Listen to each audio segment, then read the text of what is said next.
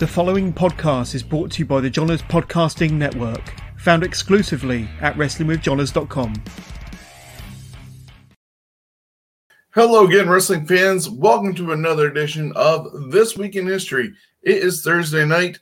It is March 31st. We are on the eve of WrestleMania weekend. It's been WrestleMania week, starting the other day with WrestleMania Raw, as they seem to be branding everything WrestleMania, because we're going to even have WrestleMania Backlash again. But it is that week. It's busy. We're going to give you some entertainment of the history of everything leading up, and we got some WrestleManias along the way, some title changes that happened during WrestleManias.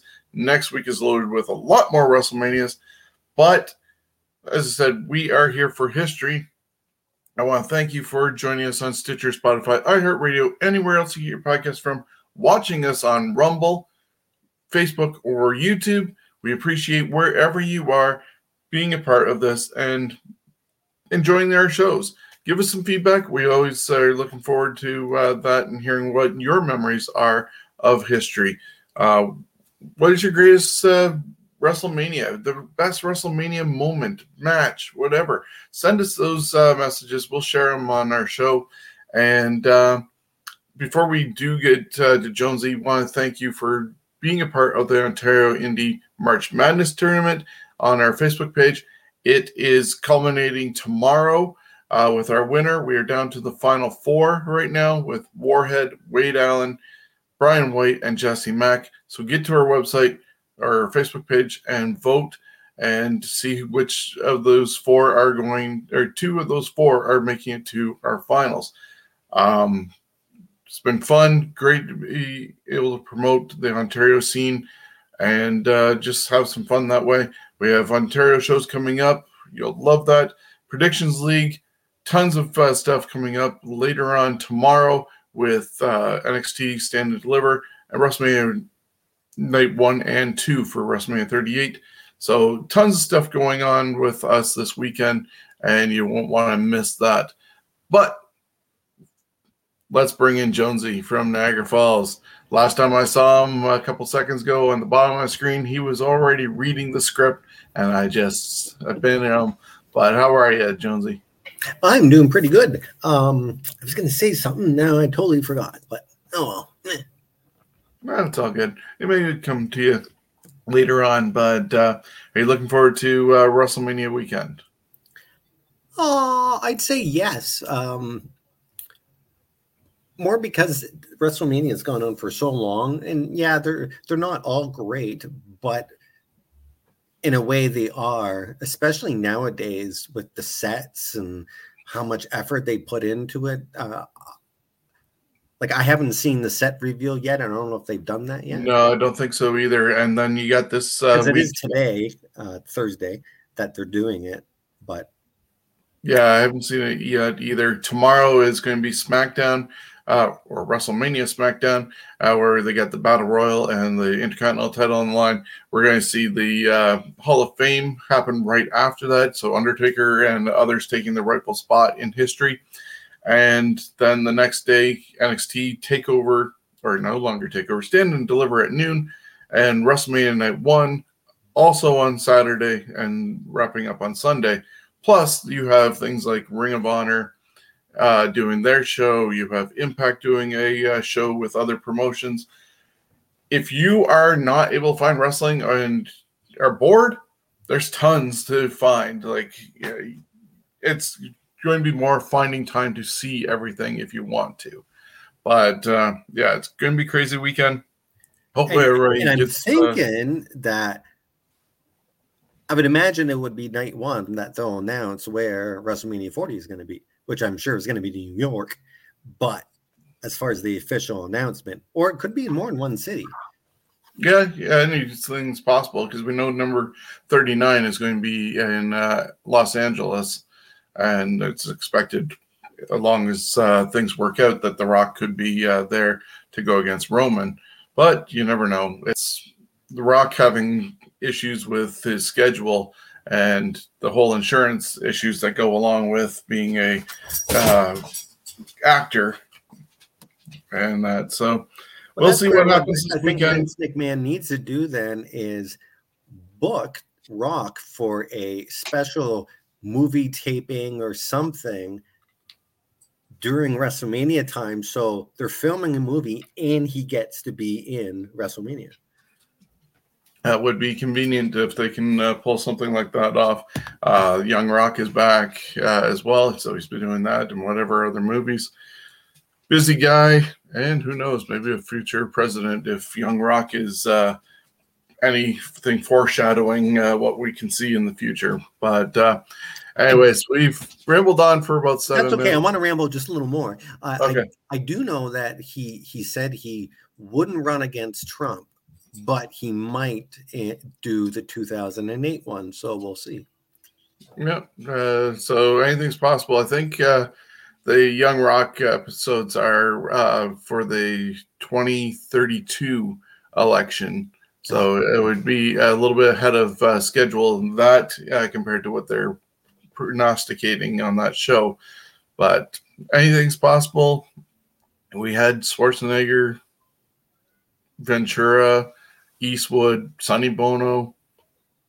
Who knows? Well, even Trump and Reagan. Yep. The U.S. can have anything. The land of opportunity. That's right. And of course, we're somewhat talking about history, but true. Not that type of history.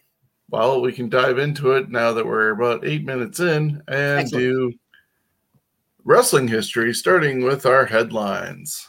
43 years ago, March 25th, 1979, in Toronto, Ontario, WWF champion Bob Backlund and AWA World Heavyweight Champion Nick Bockwinkel fought to a double countout. This was the first ever singles meeting between the AWA and WWF World Champions.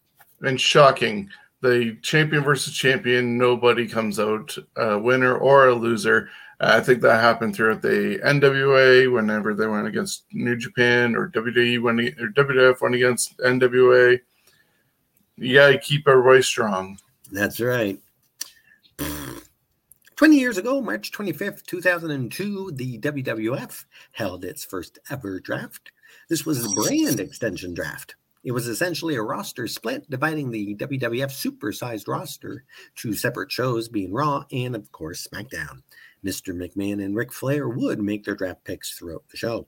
The roster split would become effective on the April 1st episode of Raw.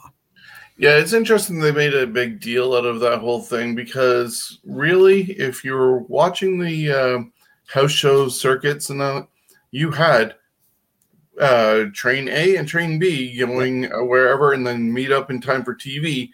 They just basically made it official that you guys are working this group, you guys are working that group, and instead you work your TV starting your week off, and you guys end your week doing TV. And people, I don't think, realized that was basically what was going on, except for now they didn't have to do 2 times the TV, and their storylines could stretch out further. On that show, Taz defeated Mr. Perfect. Booker T and Christian defeated Diamond Dallas Page and Edge. NWO, Nash Hall, and X-Pac defeated Hulk Hogan and The Rock by DQ in a 3-on-2 handicap match. Triple H defeated Chris Jericho and Stephanie McMahon Helmsley in a triple threat match to retain the undisputed WWF Championship belt. With the loss, Stephanie was banished from the WWF, banished for 4 months as she became the GM of SmackDown. 11 years ago, March 25th, 2011, Kurt Angle was arrested in Grand Forks, North Dakota after failing a field sobriety test and allegedly driving while intoxicated. 9 years ago, March 25th, 2013, Matt Hardy and Rebecca Reyes, who wrestled as Rebby Sky, announced they're getting married. The couple would get married in October and now have 4 sons with the first names Maxwell, Wolfgang, Bartholomew, and Evermore. I think definitely Maxwell has appeared on various episodes of Impact when they were doing the whole Hardy family deletion characters. 15 years ago, March 26, 2007, WWE releases Adam Birch, a.k.a. Joey Mercury. Birch would become addicted to painkillers shortly after his 4-team ladder match at the Armageddon after mangling his face. Birch would credit the intervention by Vince McMahon for setting him straight. Birch was an addict of various drugs since he was 15. He would return as part of the Straight Edge Society and later part of J&J Security. As well, he would later be a trainer for Florida Championship Wrestling. And I actually got to see him wrestle at a Smash event. Nice. 14 years ago, March 27th, 2008, TNA presented their first ever live episode of Impact. On this show, WWE's Robbie McAllister, Derek Graham, Coach, there we go, was shown on camera in the audience. Apparently, he was called by the WWE in order to leave the arena. He was released 4 months later.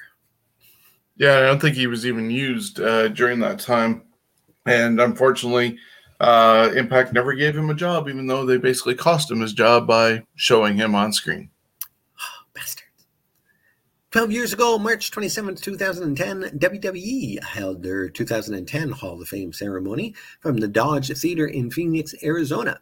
The 2010 class, Ted DiBiase, inducted by his sons, Ted Jr. and Brett. Kind of funny that one of his sons is Brett. I wonder if that's named after Bret Hart. Anything's possible. They did have respect for each other. Yes, yeah. Antonio Inoki, inducted by Stan Hansen. Wendy Richter, inducted by Rowdy Piper. Maurice Mad Dog Vachon was inducted by Pat Patterson. Gorgeous George was inducted by his ex-wife, Betty Wagner, who was also, I believe, I think she wrestled and she was a valet as well. Yeah, I think so. And Stu Hart, inducted by the Hart family, and Bob Uecker was inducted by NBC's Dick Ebersol. That's an interesting year there. Yeah, and then, well, this year they're a little bit lighter. They're only doing the Warrior Award, Charmel. Their tag team is going to be the Steiner Brothers, which is appropriate since Braun Breaker is going for the title the next day, and Vader and Taker. There was rumors of Sid, but that didn't come up. So Big Papa Pump is going to be there? Yeah, with a potential live mic. Awesome. Considering every time he does open his mouth, he's usually saying bad things about WWE. And it's probably one of the reasons why Braun Breaker had to go by that name instead of Bronson Steiner. Yeah. Well, maybe down the road he'll be able to change, use his real name.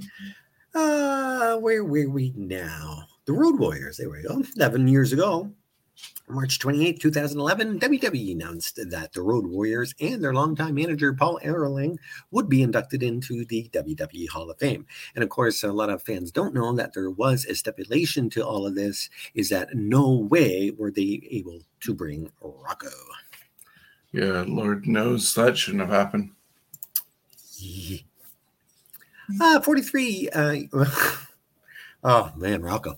43 years ago, March 29th, 1979, the Worldwide Wrestling Federation dropped some weight as the wide part is dropped and officially becomes the World Wrestling Federation. You know, they could turn that Rocco puppet into like a cheap horror slasher. Comes for the Steiners or something. I don't know. 24 years ago, March 30th, 1998, on Raw is War, Sean Waltman returns to the WWF and helps reform a DX led by Triple H. Hey, Bischoff, put that in your pipe and smoke it. Over on Nitro, after quickly beating Marty Jannetty, Chris Jericho reads his list of 1,004 holds he knows. Armbar. Thank you. 7 years ago, March 30th, 2015, on Raw, AJ Lee wrestles her final match, teaming with Paige and Naomi, defeating the Bella Twins. And Natalya is with them. AJ would announce her retirement days later. 19 years ago, March 31st, 2003, on Raw, GM of Raw, Eric Bischoff, started the show off by firing Stone Cold Steve Austin. This would mark the end of his in-ring wrestling career. However, this was not the end of Austin, as he would stay with the company in non-wrestling roles, handing out stunners and number one salutes. Austin would officially retire from the ring the next day. The show ended with the WWE debut of Bill Goldberg, who took a buyout for the last 5 months of his WCW contract, which was $2.5 million a year, to sign with the WWE. He would declare The Rock was next. Yeah, that segment had Rock basically saying there was nobody else left for him, and he was doing the whole arrogant Hollywood Rock thing, and that's when Goldberg came and said, "You're next." Yeah. I didn't really like him. I wasn't a fan of Hollywood Rock. 14 years ago, March 31st, 2008, Ric Flair unites with the Four Horsemen members Tully Blanchard, J.J. Dillon, Arn Anderson, and Barry Windham in his farewell address on Raw. And 13 years ago, on that same day, 2009, but a year later, Peter Serenricha, God, that's a hard one for me, best known to wrestling fans as Taz, leaves WWE after his contract expired. Taz had a lackluster wrestling presence in the WWE, but he transitioned to be a successful commentator. Taz was a big part of wrestling history, as he was loaned to ECW to reclaim the ECW title from a newly WCW contracted Mike Awesome. Taz would hold the title for a week, dropping it to Tommy Dreamer. Taz would do commentary in TNA for years and now is seen on AEW TV. Yeah, his son is there now, Hook, and he has the FTW title out there and managing Hobbs and Ricky Starks. And yeah, it's working for him. Yeah, I do enjoy him on commentary. Moving on to some birthdays. March 27th, we got Charlie Haas, who turns 50. Also on that same day, SoCal Val turns 36. March 28th is Kurt Hennig, who would have turned 64. Warlord shares a birthday with Mr. Perfect. He's 60. And Mustafa Ali as well. He is 36. March 28th would have been the 49th birthday of Edward Smith Fatu Jr., best known to wrestling fans as Umaga.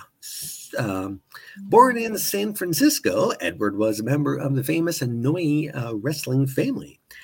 He trained in the Wild Samoan Pro Wrestling Training Center under his uncles Afa and Sika. He made his debut for World Extreme Wrestling in 1995.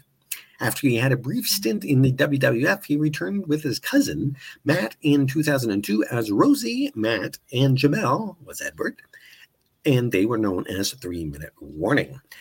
Edward would be suspended a year later after a bar fight and would spend time in All Japan Pro Wrestling as Jamal resigned with the WWE in 2005, returning as Umaga a day after WrestleMania 22.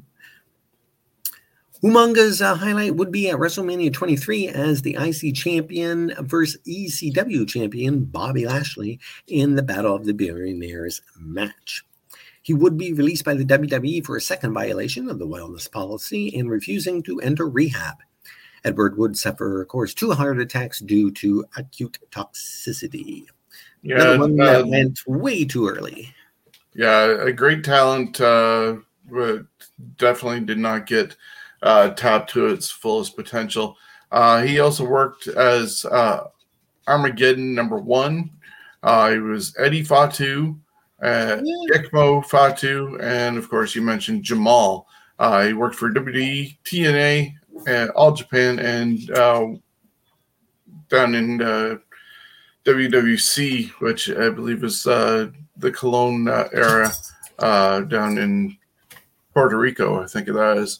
He debuted in 95, died, unfortunately, as said, December 2009. So his family members, as part of that tree, go that his uncles are Afa and Sika, His brother is Tonga Kid, which I think was one of the Islanders as well. His other brother is Rikishi, or Junior Fatu.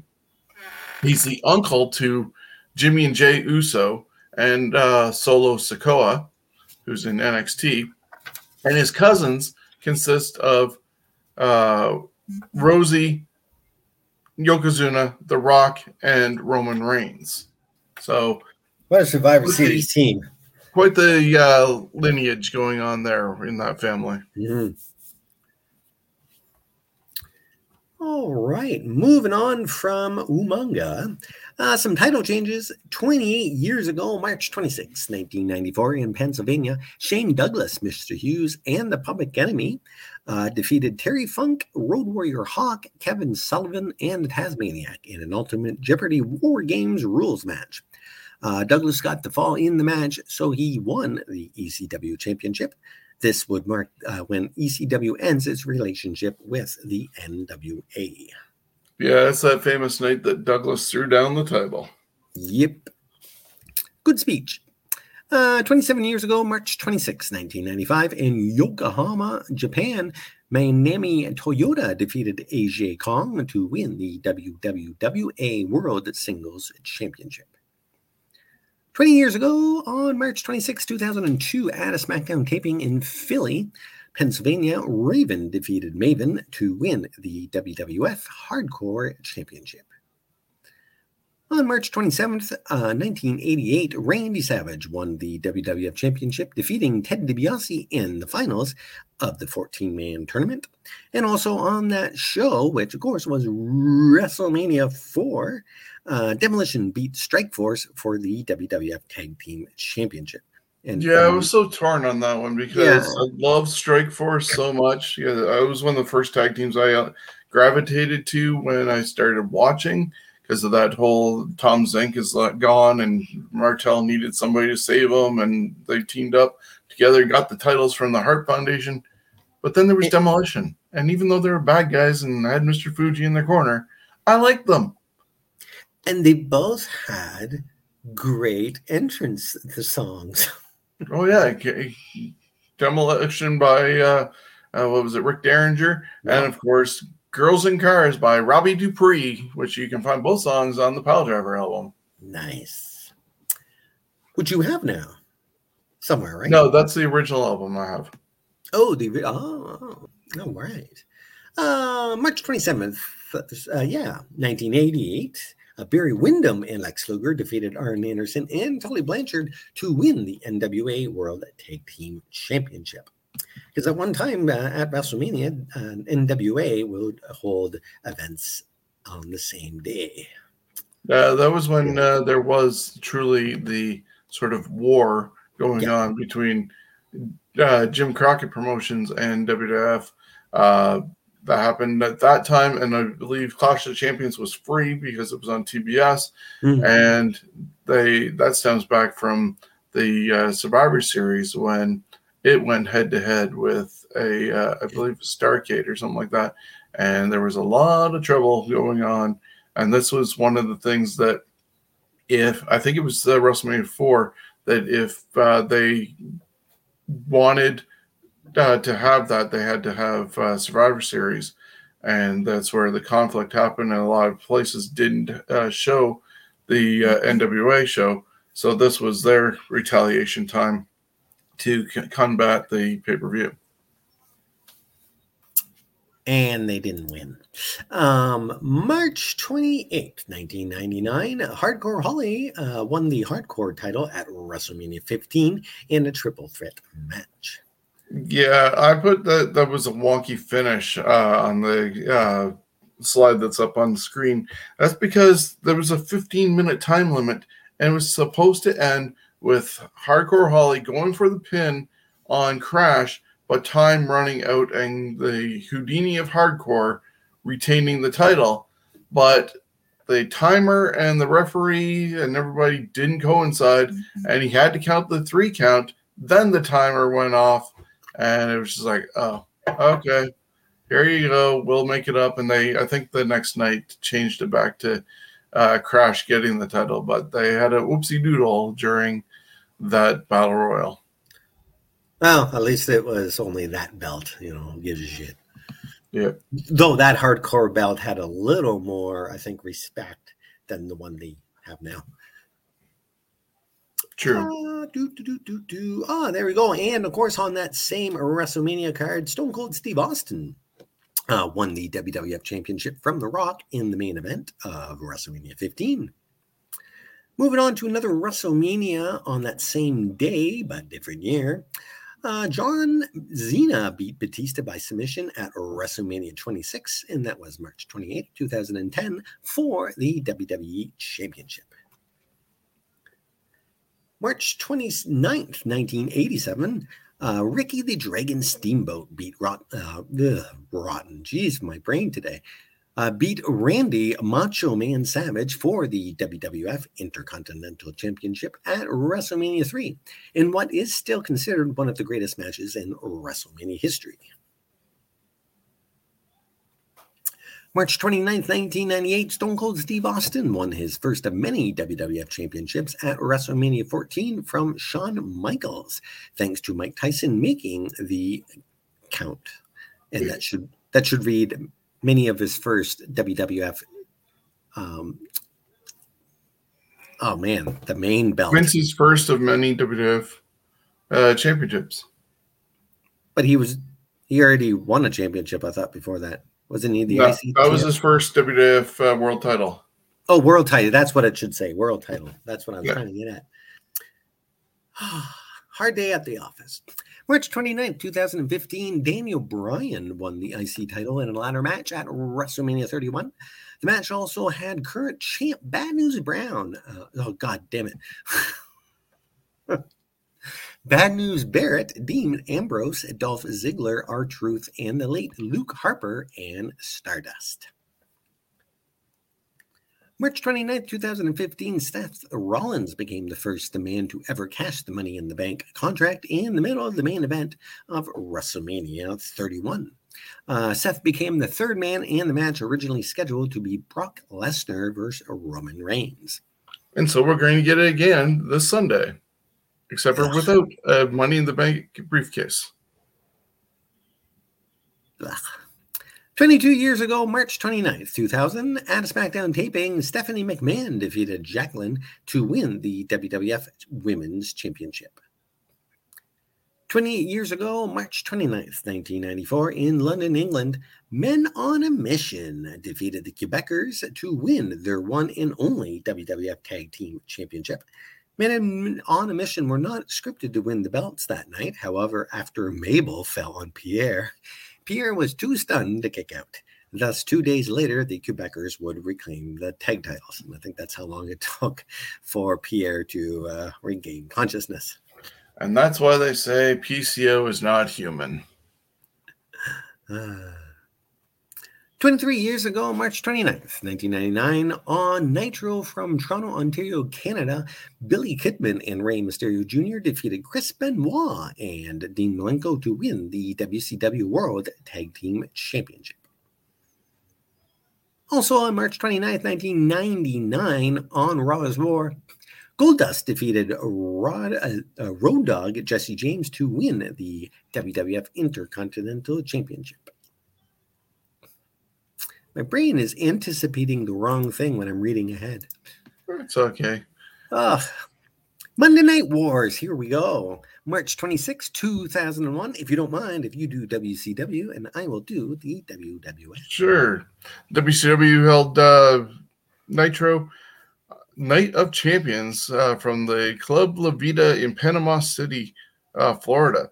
The opening of the show had WWF owner Vince McMahon announcing that he had bought his competition and he would deliver the fate of WCW in a simulcast on TNN and TNT later on in the night. We had different appearances by Vince on both shows saying what he was going to do and that he crushed his competition. What do you do when you crush your competition? So that was the going theme throughout the night and what was going to happen. We even heard stuff about what was going to happen to Jeff Jarrett being just fired because, well, there was still some heat there and so on. As I said, it was the Night of Champions. They were in Panama City, and that was one of the cool parts with spring break. They had the ring on top of like a pool, and the college atmosphere was awesome during that era. Those was the shows that set WCW apart from Raw all the time. But the writing was not on the wall too good.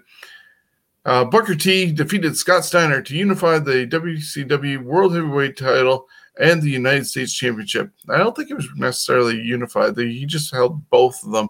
Eventually, when he was in WWE, I think he gave the U.S. title to Canyon or something like that. Rey Mysterio Jr. and Billy Kidman defeated Elix Skipper and Kid Romeo to be the final WCW Cruiserweight Heavyweight Champions, or Tag Team Champions. And Sting defeated Ric Flair by submission in the final main event. They started off Nitro's first ever main event. Excuse me. And so they get to finish it. That was a period of time that Ric Flair was not in good shape. You could tell because he was wearing a t-shirt that night. And it just, wasn't the same Ric Flair to end things. Earlier in the day, people like Jimmy Hart. No, Jimmy Hart was still working for WCW. But Shane McMahon and Bruce Pritchard and a few others went down to Panama City to do the running of the show, meet with some of the talents that were actually going to be signed and stay, working, just switching brands. And then it led into the main event, which was the simulcast. But before all that, what happened on Raw? Over on Raw, this would, of course, be the last week of the 115 consecutive ratings win for Raw against Nitro. Chris Benoit, the Hardy Boys, Jeff Hardy and Matt Hardy, defeated Christian, Edge, and Kurt Angle. The Big Show defeated Chris Jericho, and Steve Austin and The Rock defeated the Brothers of Destruction, Undertaker, and Kane. Yeah, so as you see, not much on that show, but the simulcast happened, and Vince was boasting about crushing his competition and what was he going to do. He polled the audience of who he should bring into WWE, who should get fired forever, and just toyed with the audience. And then came Shane McMahon, and he announced that the contract has been signed, and the name McMahon is on the contract, but that name is Shane McMahon. And he owns WCW, and Vince just was like stunned. This was the Monday before WrestleMania 17, so it stood really good timing with the fact that Shane and Vince were going to go against each other in the ring later on that week in a no-holds-barred match. And it's just unfortunate that things didn't work out better with the blending of the two organizations or allowing WCW to still be a separate entity. And it crashed and burned really quickly. But it didn't help that all the top stars of WCW still had Turner money coming in just to sit at home and do nothing. If they were able to just straight out work for Vince the next day, things probably would have been a lot better, even if the money was coming from Turner. But that didn't happen. I think it would have been a much wackier WrestleMania if that was the case, that they could just all of a sudden start working for the other guy.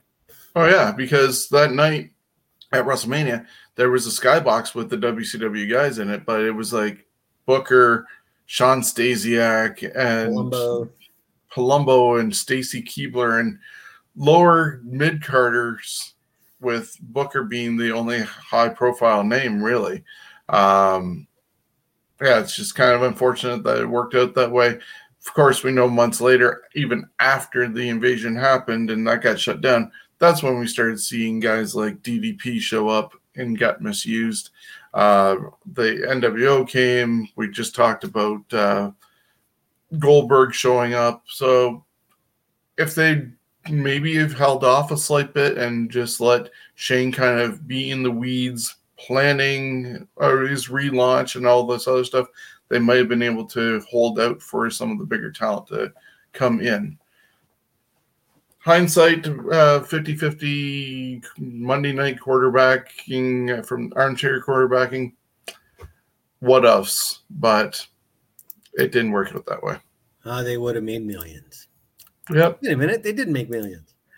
Yeah, they got it for a lot less than what Tony Khan is buying ROH for, which Tony actually did reference this whole thing when he announced that he bought Ring of Honor wrestling. And he's like, nope, don't worry, Shane's not coming, or something, referred to that in passing. Of course, they have to name drop WWE just to get attention, but he knew what he was referencing for that, which is kind of tongue-in-cheek funny at the same time.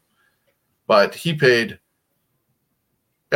millions, tens of millions more than what WWE got WCW for.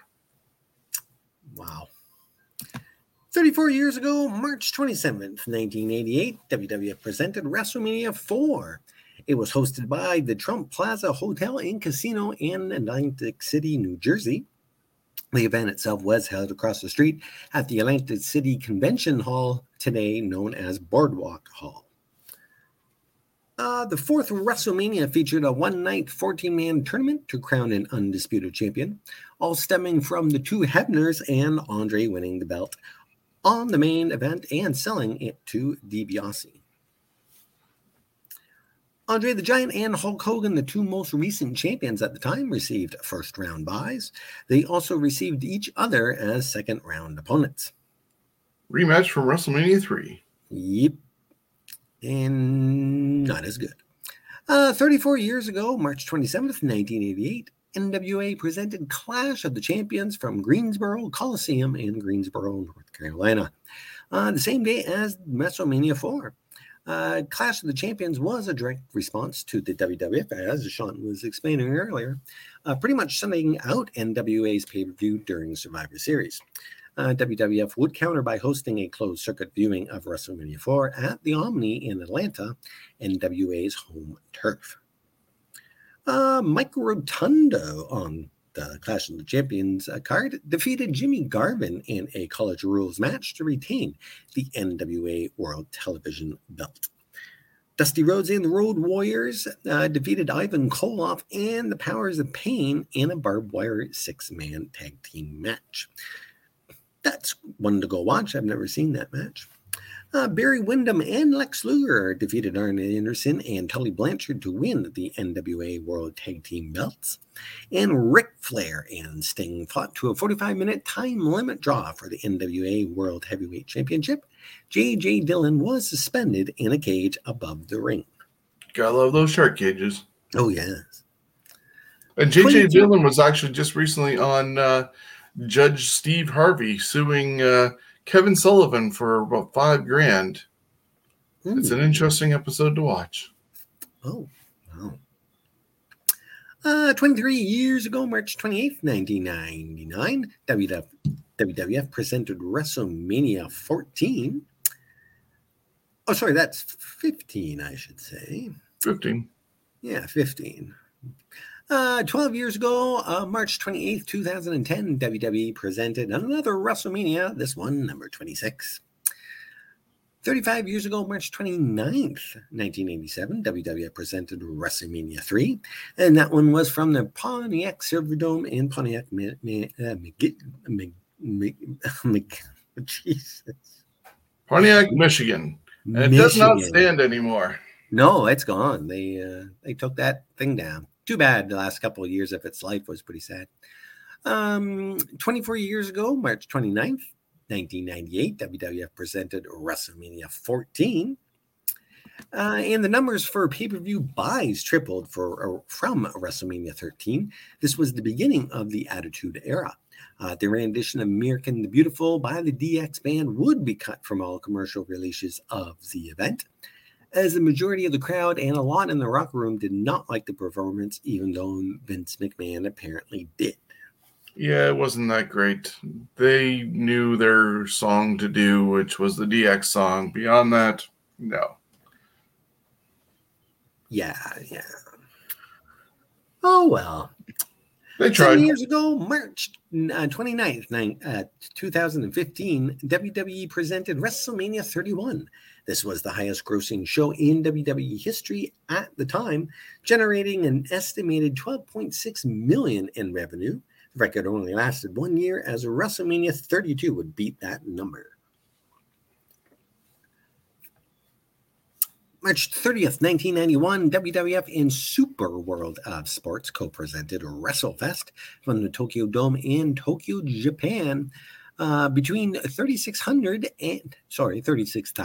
and 6,400 plus were in attendance. Depending on who you believe, this was the first of 4 co-promoted events done by the companies. The main event saw the Road Warriors, Animal Warrior, and Hawk Warrior defeated Tenru and Hulk Hogan by a countout. 19 years ago, March 30th, 2003, WWE presented WrestleMania 19.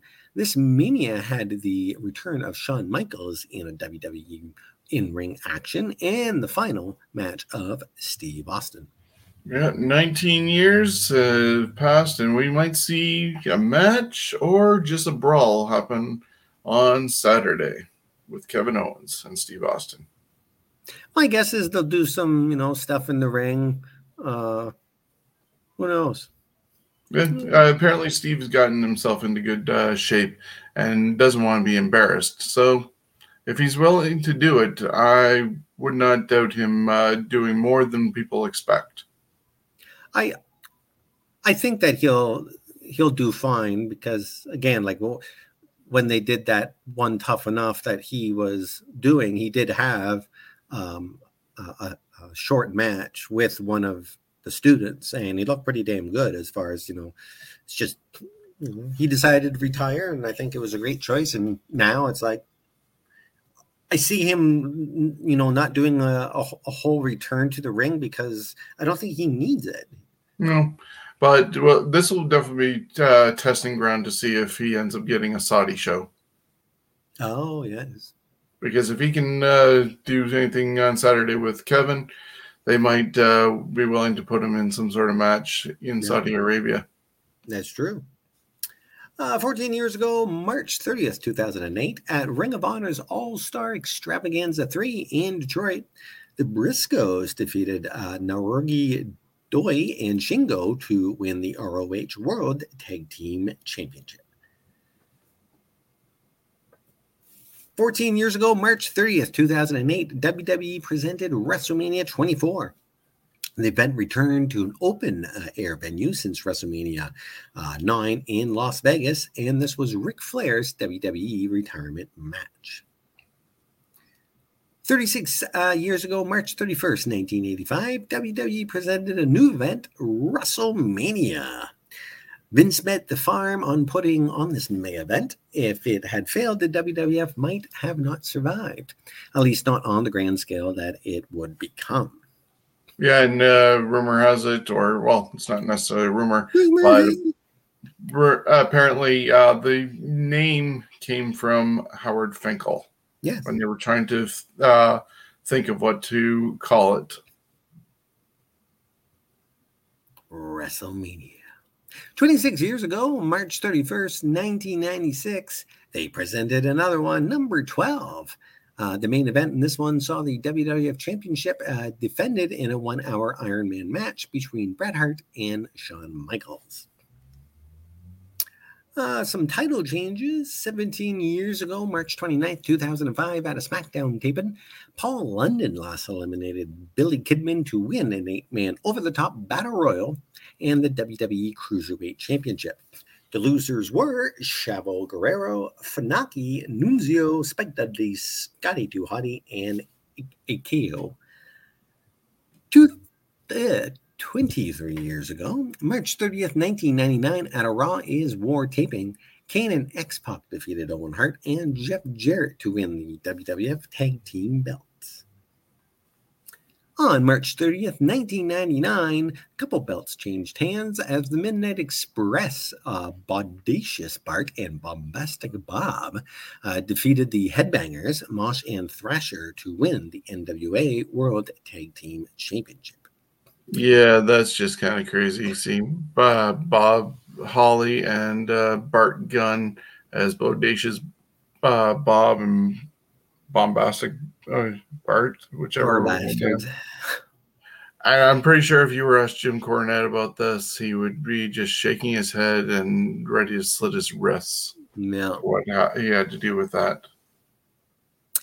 And we got another title change in the tag team division. You'd think like that not very often did WWF had two tag teams at that time, and here you go. The New Age Outlaws, Billy Gunn and the Road Dogg defeated Cactus Jack and Chainsaw Charlie in a steel cage match to win the vacated WWF tag team belts. Kind of weird to do it on the same night. Yeah, but it was the night after WrestleMania, and they needed to do something. And just after that, the New Age Outlaws would officially become members of D-Generation X. Beforehand, they were just henchmen. Yes, that is true. March 30th, Trish Stratus beats Victoria for the WWE Women's Championship at WrestleMania 19. And March 30th, 2003, Brock Lesnar wins the WWE Championship at WrestleMania 19 from Kurt Angle. Brock nearly killed himself trying to hit a shooting star press. He landed on his head, spiking himself to the mat. March 30th. Luckily was still able to crawl over and pin Kurt Angle. He was able to take that blow because he's got a lot of muscle and tone, and his body was able to absorb that. I'm sure he'll feel that, I'm sure, when he's older. Yeah. But he used to be able to do it in OVW, so they thought, let's do it now. And he took their advice, and that was ill-advised because by the time he was who he is at that point, he didn't need to do something like that. He was a big guy that just needed to do big guy things. Yeah, but I agree with doing the move, but that's where, honestly, he should have done the practice. They should have put a big-ass mat in the middle of that ring and him do it, because rings are different. WWF, I think, still uses the same damn ropes, which is the actual rope and tape. Yeah, the hair, the rope. I don't know if it's horsehair or what fucking it is, but that type of rope versus others that use the cable. So I'm sure the cable. I would imagine the cable gets more bounce, and probably the fact that it was the last match of the night, outdoor arena. Well, that was in Seattle. It wasn't necessarily outdoor, but it was a baseball stadium. And just the fact that it was WrestleMania and the main event, a lot of factors going into the lack of getting out there far enough or even slipping off the turnbuckle. Yeah. Anyways, thankfully, he survived that. March 30th, 2008, Kane defeated Chavo Guerrero in 11 seconds for the ECW Championship. Kane had won a Battle Royal on the kickoff show to WrestleMania 24 earlier in the day. Also on that same WrestleMania, Undertaker defeated Edge in the main event to win the WWE World Heavyweight Championship. 12 years ago, March 30th, 2010, at a SmackDown taping in Las Vegas, Jack Swagger cashes in the Money in the Bank and defeated Chris Jericho to win the World Heavyweight Championship. The title change came just 2 days after Swagger won the Money in the Bank ladder match at WrestleMania 26. It's good to see Jericho doesn't hold him any ill will and allows him to be in the it was the Inner Circle, and now it's the Jericho Appreciation Society. Nice. 33 years ago, March 31st, 1989, in Atlanta, Sting defeated Mike Rotunda to win the NWA World Television Championship and $10,000. 28 years ago, March 31st, 1994, in Sheffield, England, the Quebecers defeated Men on a Mission and regained the WWF Tag Team Championship after losing them 2 days earlier.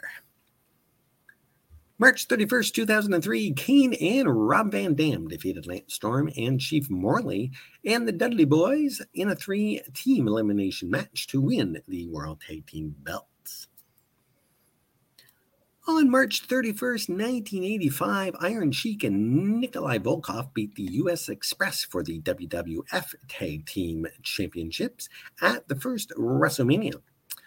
And on March 31st, 1996, the Body Donnas win the vacated WWF Tag Team Championships in the tournament finals against the Godwins on the pre-show of WrestleMania 12. And on that same card, Shawn Michaels beat Bret Hart for his first WWF Championship after overtime in a 1-hour Iron Man match in the main event of WrestleMania 12. The boyhood dream has come true. Wow, you sounded just like the recording.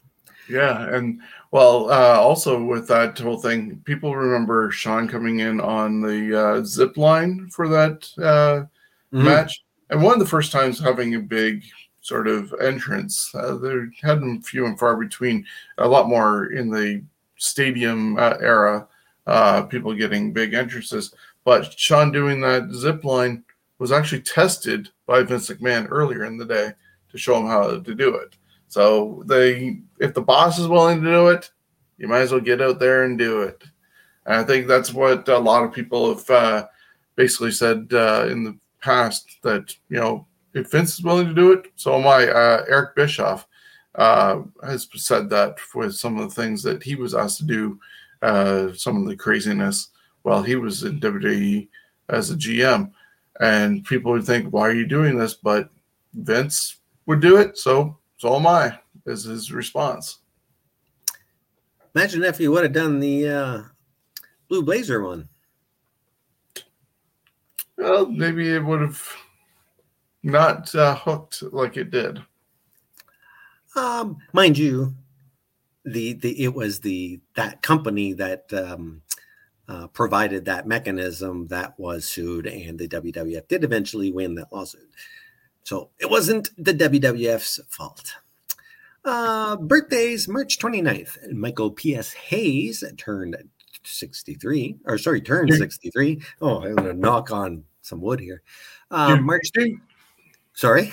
If you're a fan of something to wrestle with, you know what the do means. Oh, okay. I don't.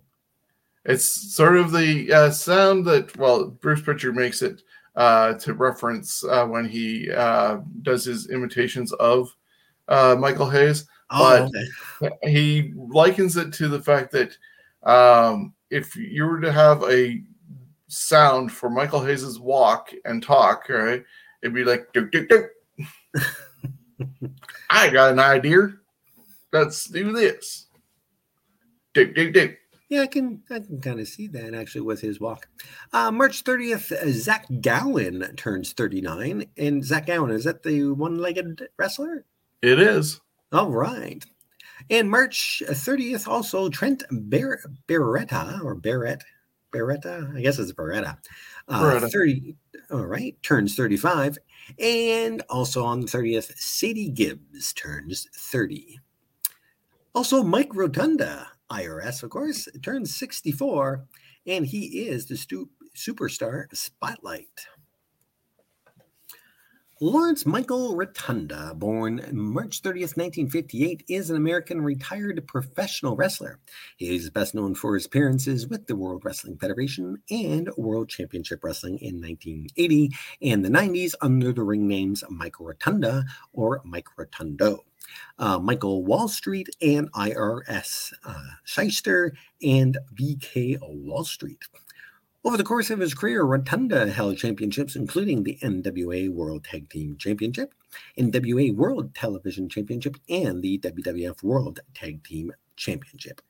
Rotunda worked in the WWF with Barry Windham, his brother-in-law, as the U.S. Express and were two-time tag team champions. They would leave and work in the AWA very briefly before going off to work for Jim Crockett Promotions and in the NWA. Rotunda was with the Varsity Club and the York Foundation. Eventually, he would return to the WWF as a cartoonish character in R&R Shyster. After a mid-card singles run, Shyster would begin teaming with Ted DiBiase as Money Inc., managed by Jimmy Hart.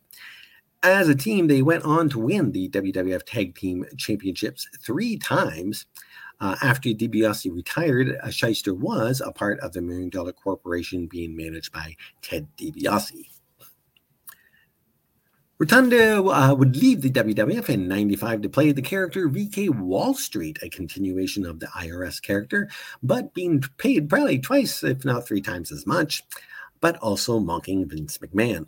Wall Street joined the NWO as one of the many mid-card jobbers for the faction. After that faded out, Rotunda made his way to Japan to work at New Japan and All Japan. Since then, he made appearances on special episodes of Raw and SmackDown and worked as an agent for many years. And his sons, Taylor and Wyndham, make their way to work in the WWE as Bo Dallas and Bray Wyatt. Yeah, so this is another guy, just like Umaga, with a huge family connection. As it says on the slide that's visual for people, his father-in-law was Blackjack Mulligan.